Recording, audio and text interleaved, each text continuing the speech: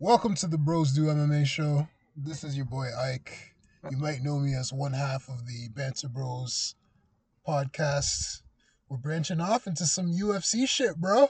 Today I've got Mr. Yoel Baraket with me. Yo, I thought this was pipe talk. I thought you were calling this show pipe talk.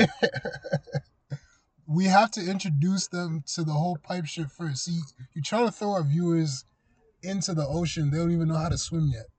All right. You know what I'm saying? You got to put them in the kiddie pool first and check their aptitude, and then we bring them into the public pool. And then from there, we bring them into the lake. And then from the lake, we put them in the ocean. And When you introduce them to the pipe. Well, I'll introduce them to the pipe when you're on the Banter Bros podcast more often, and then we can start getting them into this crazy series you've been working on that I don't even understand, but I'm apparently the main character of it. So which one? Oh, Legends of the Pipe. Yeah, you can't give away too many secrets at this point. But you know, we're not here talking about our writing aspirations today. We're here to talk some UFC. Let's do it. So yesterday we had the Holland versus Brunson versus Holland card. Interesting card, you know, lots of great performances. That main event, though, I will say, Mr. Kevin Holland, the supposed big mouth of the UFC, he shot the bed, bro. Yeah, he shot that bed real hard. He too much playing around. Like, you know what I'm not gonna say the playing around and the joking was the problem, because that's just part of his style. You know, we have a lot of big trash talkers in sports. It's about like not fighting with any urgency at times. You know, there were times where he would get caught up in the clinch, even like where he would kind of like go down with Brunson. Yeah. And he wouldn't resist takedowns or try to fight them, or when he was on the ground, didn't try to squirm or fight to get to the cage and then get to his feet. You gotta show some kind of urgency, because he was dominant in the brief parts where he was on his feet. He was landing a lot of strikes in the third round. He almost Brunson said he didn't get rocked, didn't get knocked out. No, he looked pretty wobbly. Brunson was done in that second round. It was second or third? Second. He looked wobbly. Like he grabbed on, he took him down for dear life. He had to hold on just to regroup and recalibrate. Yeah. But I found that overall Brunson had a clear-cut strategy. He knew where he could control Holland. And Holland was almost showing minimal resistance and even falling into a lot of basic mistakes, like when he would catch a rock, Brunson rushing in, not being patient and letting the opening present itself. And that's when Brunson, who was obviously like a big veteran, just tie him up against the cage, take him down, trip him, follow him. Yeah, and Holland for 5 rounds straight didn't make any real adjustments to avoid that. It's almost like he didn't understand how to do anything about it. He's gonna hide behind it with the jokes and the shit talking, but like there was no answer, no adjustments made throughout the rounds. And then at times you wonder if his corner, how frustrated they must be. Oh, they must have been super frustrated with this guy, because keep in mind, like, there was no secret how Derek Brunson was going to approach that fight. He knew he couldn't match Holland in athleticism in terms of speed and just general striking power and range. So his only option is to wrestle. And then, so knowing this going into that fight, you need to work your angles. You need to work your footwork. And like you said, this guy was just rushing in. He would tag Brunson with something good, and then he wouldn't create space. Like he would give Brunson the clinch after hurting him. And it's just like, what the hell are you doing, man? Like, take a step back. Especially in that second round when he dropped Brunson in the corner. All he had to do was do what Izzy did. Just step back and punch him again in the face. And that fight would have been over. At that point, that fight would have been over. That makes me think about his mindset. Because before the fight, in the pre-fight press conference, Kevin was saying that he didn't want 5-round fights. He didn't want to fight for the belt. He just wanted 3-round fights. You know, maybe I'll go to welterweight and do it again. I'll just be what is he called? The UFC Fight Night King. And it's just like, Okay, well, you can't really do that in the UFC. You have to be vying for the belt. Like, if you're on too many fight nights, that means you're on a losing streak. Mm-hmm. Like, you have to be vying for that belt. And it's just like, well, he already stated he doesn't want to fight for the belt. So it's almost like he accepted mediocrity at that point. And you can't do that. It doesn't even matter if you're it doesn't even matter if you're better than your opponent. Because he was better than Brunson. He should have won that fight just as easily as Izzy beat Brunson, or just as easily as Jacare beat Brunson. Jacare's a guy that Kevin Holland, put away, like, so unorthodox, but so simply at the same time. So that was really his fight to lose. And he lost it. He shot the bed. And it's not like he lost it that badly. He could have done so much more, but it's like he didn't want to. I don't think his mind was in the right place in that fight. Because if it was, that's an easy dub for him. An easy dub. Yeah, I think it's one thing, if you walk in there and you don't come in with the right strategy and then you lose. There's nothing wrong with losing. My problem isn't that Holland lost, because anybody can lose any fight, right? Yeah. My problem is more so just his approach throughout it. It's not even just the trash talking. The trash talking sometimes, like, Conor McGregor, it keeps him going, it fuels him. It can be a part of hyping yourself up or keeping yourself focused, right? Everyone has their own way. Some people talk to themselves. Some people talk to their opponents. Yeah. Some people, when they're putting on a show, that's what keeps you engaged and focused. Keep doing that. But with Holland, there's almost like an inability to take things seriously, and it kind of reminds me in a way of John Jones in this way. Not performance-wise in the octagon, but remember when John Jones was on the Joe Rogan podcast and he said he used to do cocaine, he used to party the week before the fights. Yeah, self-sabotaging. In a way, you feel like Kevin Holland, in a way, from that immaturity, is doing the same thing. You talk about not wanting to go on the big cards to fight for the titles, or even when he was they had him in his corner, they were recording it, like, joking around, talking with Khabib, asking for advice.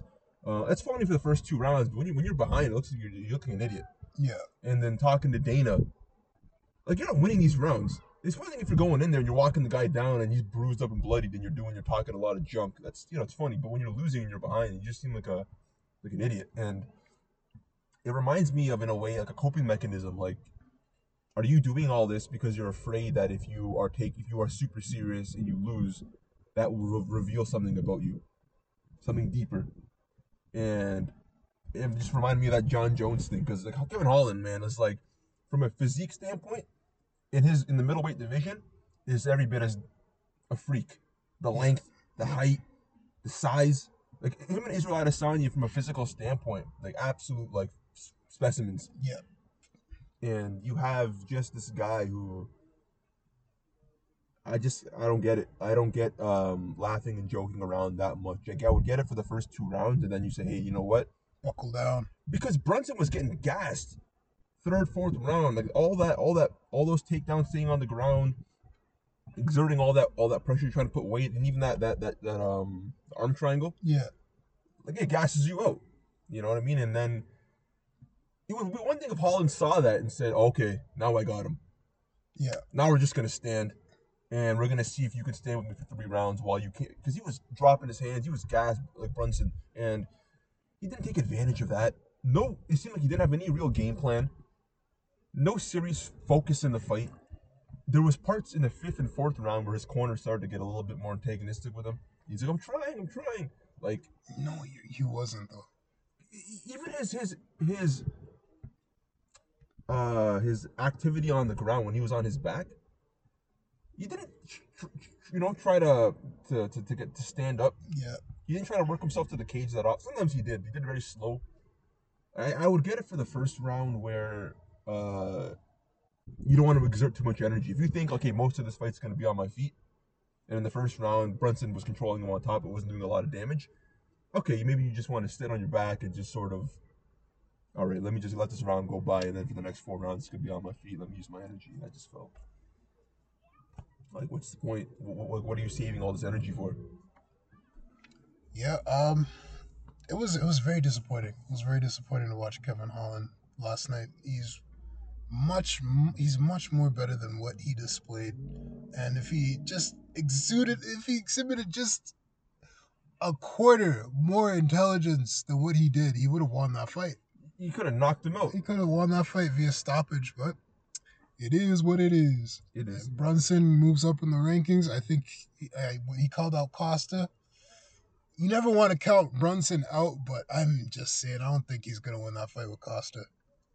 Even with this victory over Holland, it wasn't that impressive of a win for Brunson. It was not. It was more like he capitalized on Holland's immaturity. Yeah.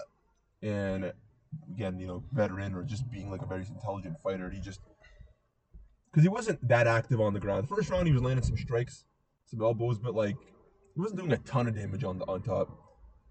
And I felt there was even what round was it? The third or fourth round where Holland outstruck.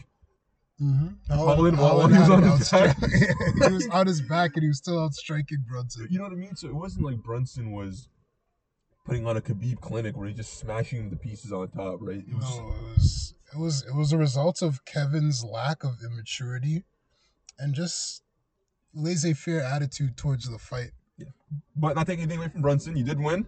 Props to you, my man. So, big ups. You Costa, let's see it. Costa, I think Costa has a really bad style for Brunson. First and foremost, Costa is a lot larger, a lot stronger than Brunson, and he's a bully.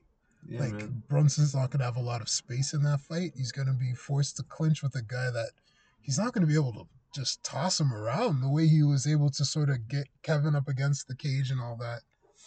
Costa's a bit more feisty. We all know, what happened in the Izzy fight happened.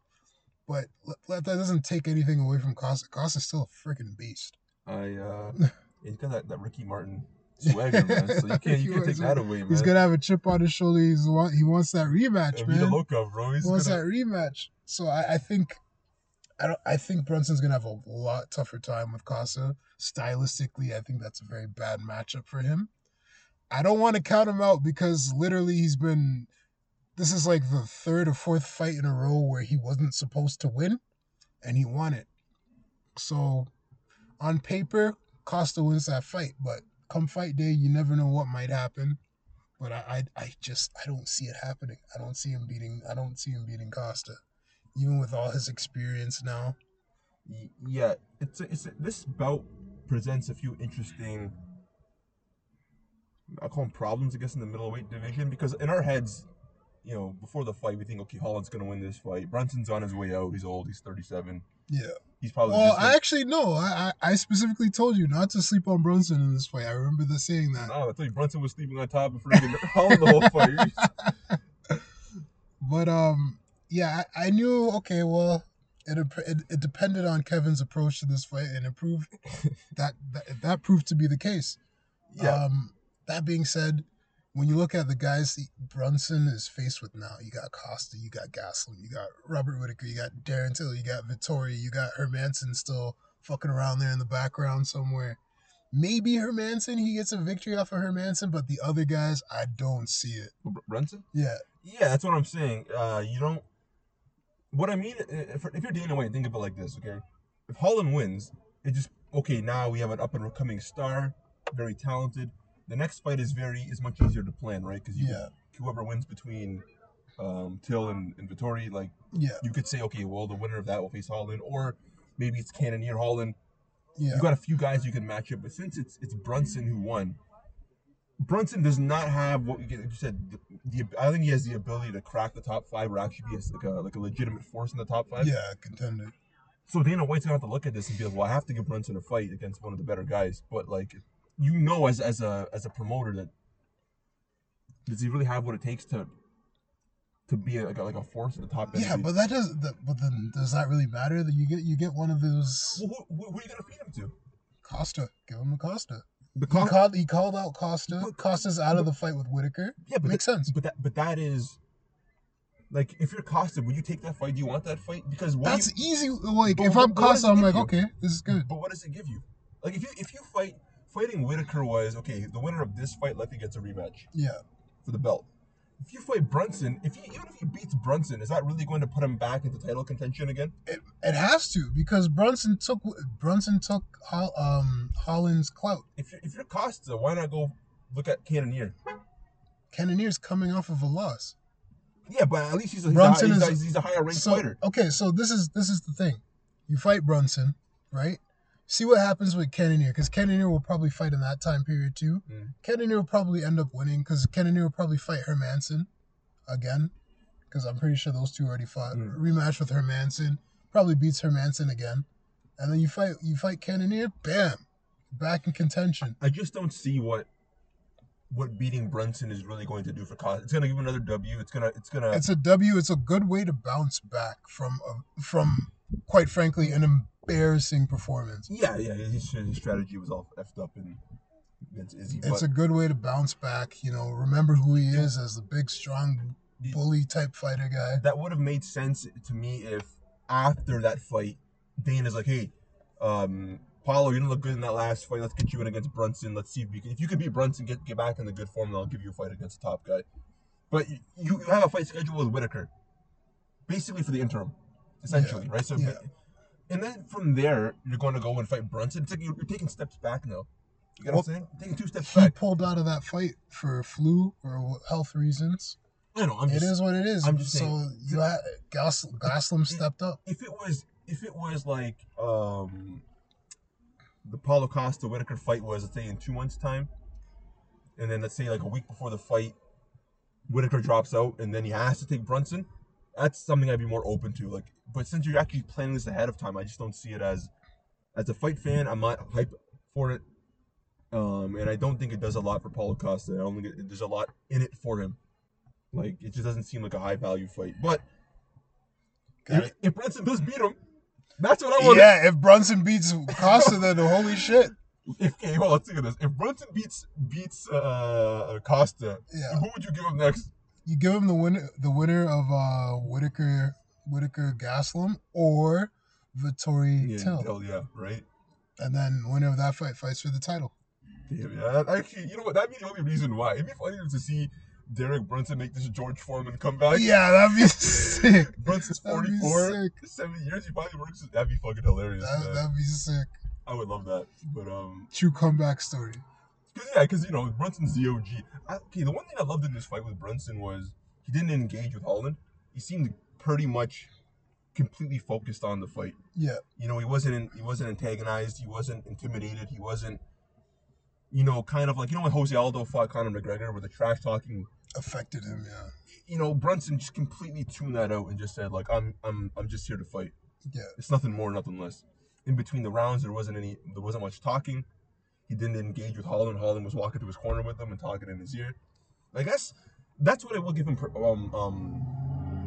credit for. He didn't allow any of the antics to affect his performance, and he stayed with it. Holland was talking junk on the ground, probably calling. I don't know what he said exactly, but let's say he's talking about how you're a one-trick pony, you can't do anything else. Yeah, didn't care. Yeah, because at that point it's just like, okay, I'm a one-trick pony. Well, come stop me. Exactly. But you got to respect that though. Like, there was some there's some with a guy like Holland, a guy like McGregor. There's always like an extra bit of. Or Chael Sonnen, there's always like an extra element to the fight because of the mental part of it. Yeah. And Brunson, that tip my cap, you did great there. Hope you beat Costa if you do fight him, and I hope you're the belt. I want to see you become a champ. Does he go for that? Both of you? Oh my God, Brunson! Brunson at light heavyweight. Brunson Blachowicz.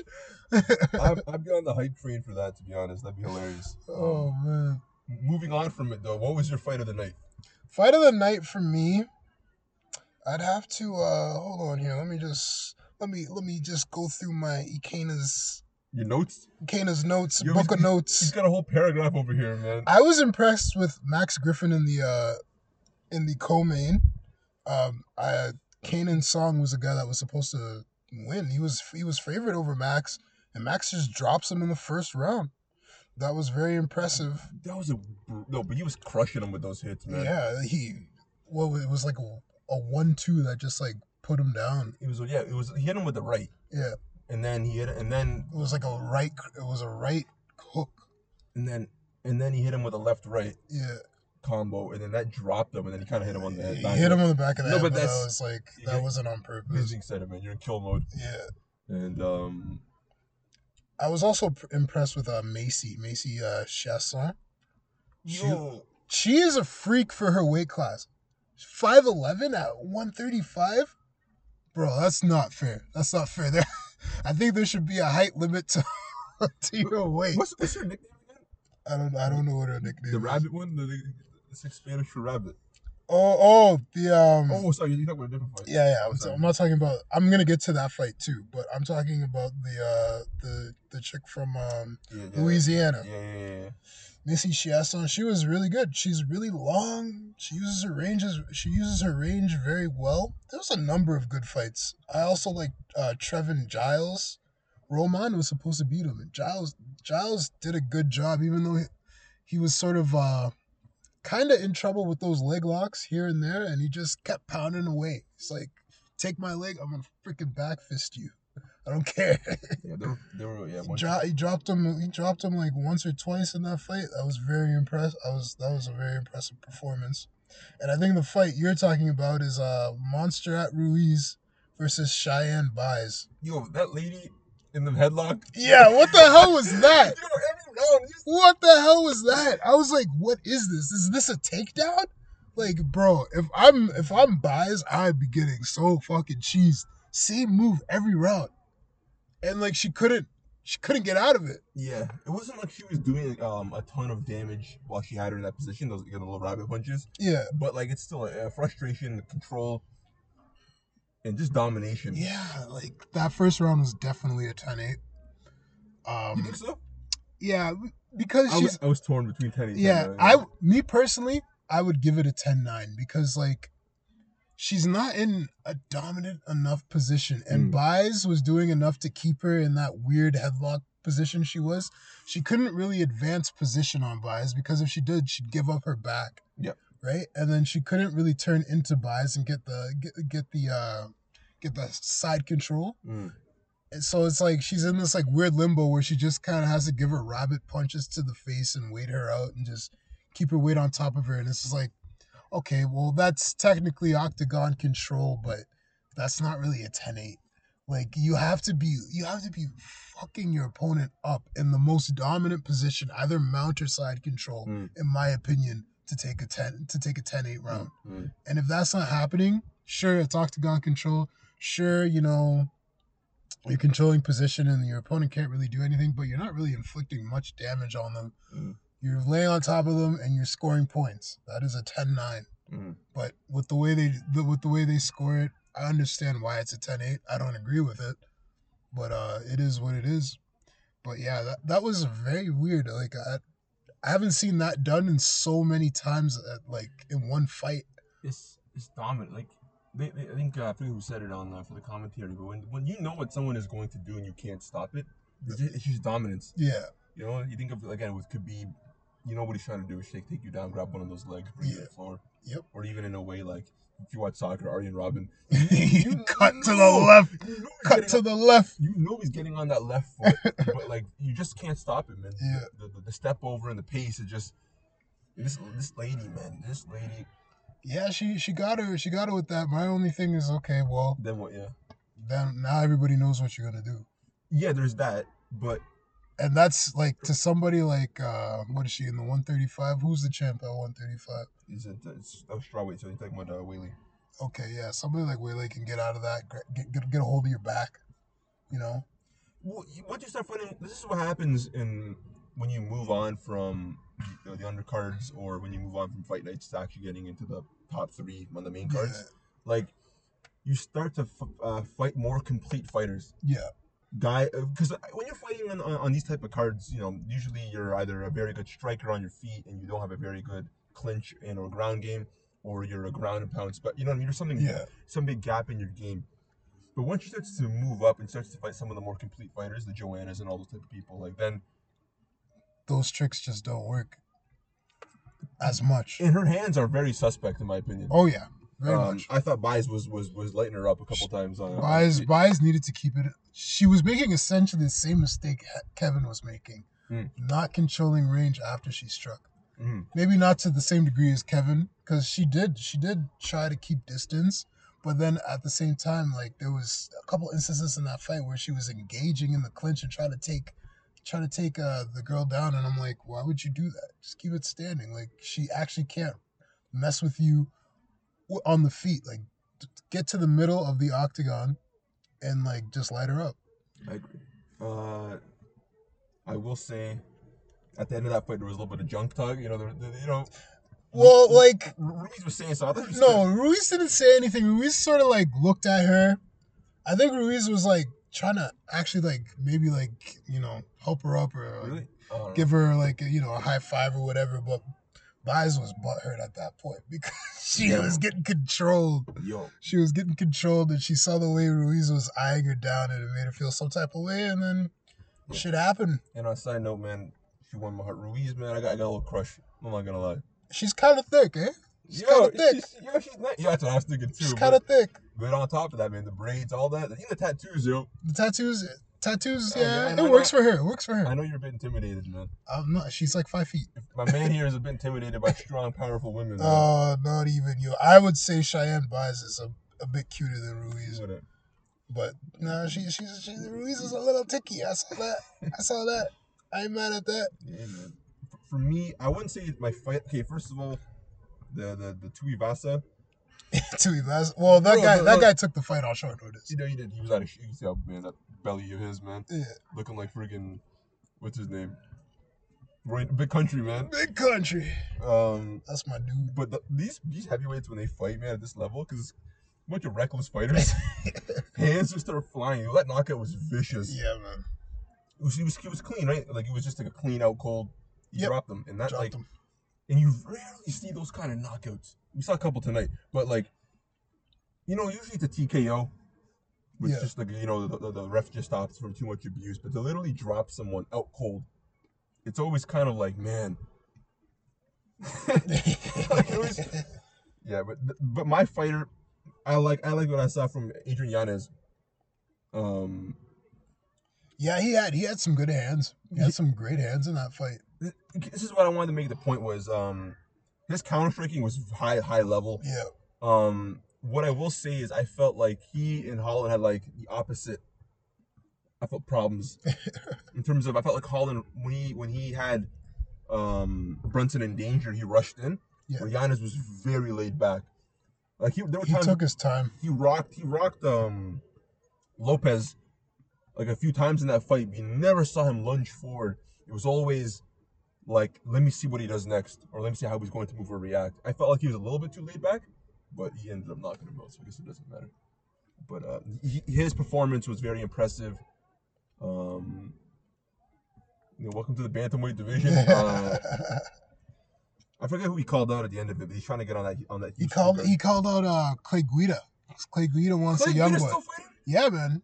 Yo, I remember the first time I remember watching Clay Guida fight was him, Roger Huerta. Yo, my brother loved Roger Huerta, man. And who doesn't like Roger Huerta? Shout out to my man Roger. But damn, he's still fighting. He's still at it. He's still at it at his age. Crazy man. How old is he now? Clay Guida's got to be in his 40s, close to his 40s. Man, dude's been fighting for a long time. He's one of the pioneers. And the thing is, too, he's like a Iron Chin type of. Yeah, he's never. I don't think has Clay Guida ever been stopped. I think he's only been stopped once. And it was recently. I can't remember. Not his last fight, but like I think the fight before that, he might have been stopped, and that was like the first time he's been stopped. He's a tough dude, though. Yeah, but I don't know how he fights now. I haven't seen him. But if he does get that fight, if he does get on that Houston card, that'd be dope. I think he's someone on these fight night cards. I think what I look forward to most is who I have penciled as who was interesting. You know what I mean? Like, okay, this guy's or this girl's a factor. I can't wait to see them on their next fight. Yeah, that's kind of what I look forward to a lot on these fight nights. My man Yanez, I'm giving him my performance of the night. Performance of the night to Yanez? No, I can't agree with you, man. I gotta give. I'm either giving it to Max Griffin, or I'm giving it to Trevin Giles, simply because both of those guys were underdogs. They were not supposed to win those fights. You can't be giving it to Griffin because the thing is with Song, man, I don't think he was ready for that fight, man. Like, there are times when you look at somebody, you got hit a couple times by Max Griffin in that first round where you could just tell. Maybe he just wasn't ready for the power, man. The power, whatever it was, the speed of it, because he was getting hit a lot. Yeah. He was getting rocked. Fight of the night. Okay. To be fair, I would say fight of the night because things were a little bit more even. I would give it to Trevin Giles and Roman Dolidze because that was a fairly even fight, and I think the only reason why Giles won that is because he did more damage. All right. Because in terms of like strikes landed, things were pretty even. He was taken down and he was threatened with the knee locks and the ankle locks a couple of times, but he still managed to get the job done. He hurt Delite a number of times with those hands. I would have liked to see him sort of capitalize a little bit more that one time he dropped him with the straight right. I think if he sort of struck him a little bit more and tried to wrestle a little bit less at the end of the fight, probably could have put him away. Maybe. I don't know. The Elite is a really tough Georgian, Eastern European type fighter. Maybe he didn't. Maybe he wouldn't. But yeah, I definitely have to say that that's my fight of the night. Okay, that's a prelim fight of the night. All right, now get on the Of the actual main card? The main card fight of the night. Main card, okay, I'll give it to you. I'll give Adrian Yanez. Yeah, man, you put in that work. He needed that. He just looks. I'm not saying he's going to be a big factor in the bantamweight division, but he's interesting. Just watching him perform that night, I just felt like he's got good hands. He's got really good counter striking, but good patience too. Yeah, that's what I like. It's just the patience of it is. He had the patience. Definitely had the patience, but I mean, there's more to it than that, man. There's more to it than that. Yeah, I feel like I wanted a little bit of urgency. But anyhow, Joel, we have to, before we wrap this up, we have to get to the meat. We got to get to the meat. Meat potatoes. The meat, the steak and potatoes. The big boys fighting next week at UFC 260. The Agusi, the okra soup, and everything else in between. The jollof rice. Jollof jello. Stipe Miocic versus Francis Ngannou 2. Who do you have and why and how? First, I want to express my disappointment that the Volkanovski-Ortega fight is canceled. That's I was looking forward to that. 2 title fights in one night, man. You don't always get that. So, and I just wanted to see Volkanovski fight Max Holloway. Hopefully, they just cancel that fight and give him back Max Holloway for a trilogy. Shout out to Ortega, but we want to see the trilogy, man. It's 1-1. In our books, it's 1-1. Yeah, in my book, it's 1-1. In ours, for sure. The world's books is 1-1. I'm not saying Volkanovski didn't perform well. I'm just saying. Okay, but between Stipe Miocic and Francis Ngannou, I mean Miocic, just because Ngannou, yes, he has the power. Some people call him the most dangerous man in the sport. I disagree, but I guess people are afraid of the power. He's up there. No, he is. When people talk about that, they're talking about it from, like, just because of the power. Yeah. The lingering power. But there are other fighters who you should fear more. I fear Usman more than I fear him. Right? Because that guy can dominate me 3 different ways, which is a bit different. Is John Jones more dangerous? Maybe not at this point. You could argue that. We just don't know. John Jones is an unknown factor right now. Is Blachowicz more dangerous than Francis Ngannou? In terms of punching power, raw punching power? Well, just as the scariest man. That's what they were calling him. I think when they're saying he's the scariest man, I think they're talking about in terms of knockout power. Yeah, but in terms of overall fighting ability, no. Well, I mean, like, it's not even it's about intimidation as well, right? They're just fighters that make you uncomfortable. Like a Nate Diaz. Maybe you're scared, not scared, but there's a fearsome aspect of it, knowing that this guy has an iron shin, and the fact that if it gets to the 4th and 5th round, like, he doesn't get tired. Yeah. He's not human. He doesn't feel fatigue. Yeah. He doesn't feel pain. He feels fatigue, but he knows how to manage his energy over the course of 25 minutes better than your average fighter, even better than the most elite fighter. Yeah. But that's also a hindrance, because you saw that in the Masvidal fight, where Masvidal just cut him, busted his face open, and then after the 3rd round, it didn't fucking matter. I wonder what would have happened if they let that fight just kind of prolong. But I think Diaz would have drowned him. Diaz would have drowned him. I want that rematch. I probably want. Okay, we'll get to the Masvidal later. I'll bring something up with that. But I do pick Stipe from the first fight. Ngannou. The thing is, Ngannou did catch Stipe a few times in the first fight, but I think Stipe just has overall like a more well-rounded fighter. His wrestling is better. Yep. Grappling game way better. Even striking. His striking is way more technical. So the only thing Ngannou has over him is size and punching power. And yes, I've heard reports saying that Ngannou has been absolutely obsessed with wrestling and grappling and clinch work. It doesn't matter. You don't have the technical ability. Yeah, it doesn't matter how much you've been obsessed. Stipe has been doing it for far longer than Ngannou has, and that's what makes all the difference. You can be obsessed with it all you want. If you're only training it for one fight, and we've seen Ngannou sort of had the anti-wrestling with Curtis Blades. That was good. You know, I can't fault him for that. But when you look at the curve between both fighters from the first fight till now, Stipe has improved way more than Ngannou has. And he's looked really good in his last two fights against Cormier. Those two Cormier fights, the despair. Oh my god, I'm so like pressed right now. But like the disparity between Stipe in the second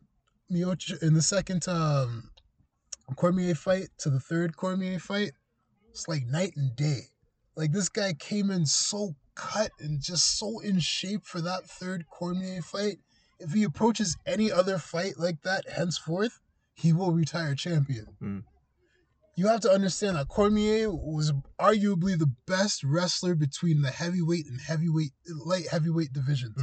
And he could not wrestle Miocic. Yep. He could not take Miocic down. That is huge.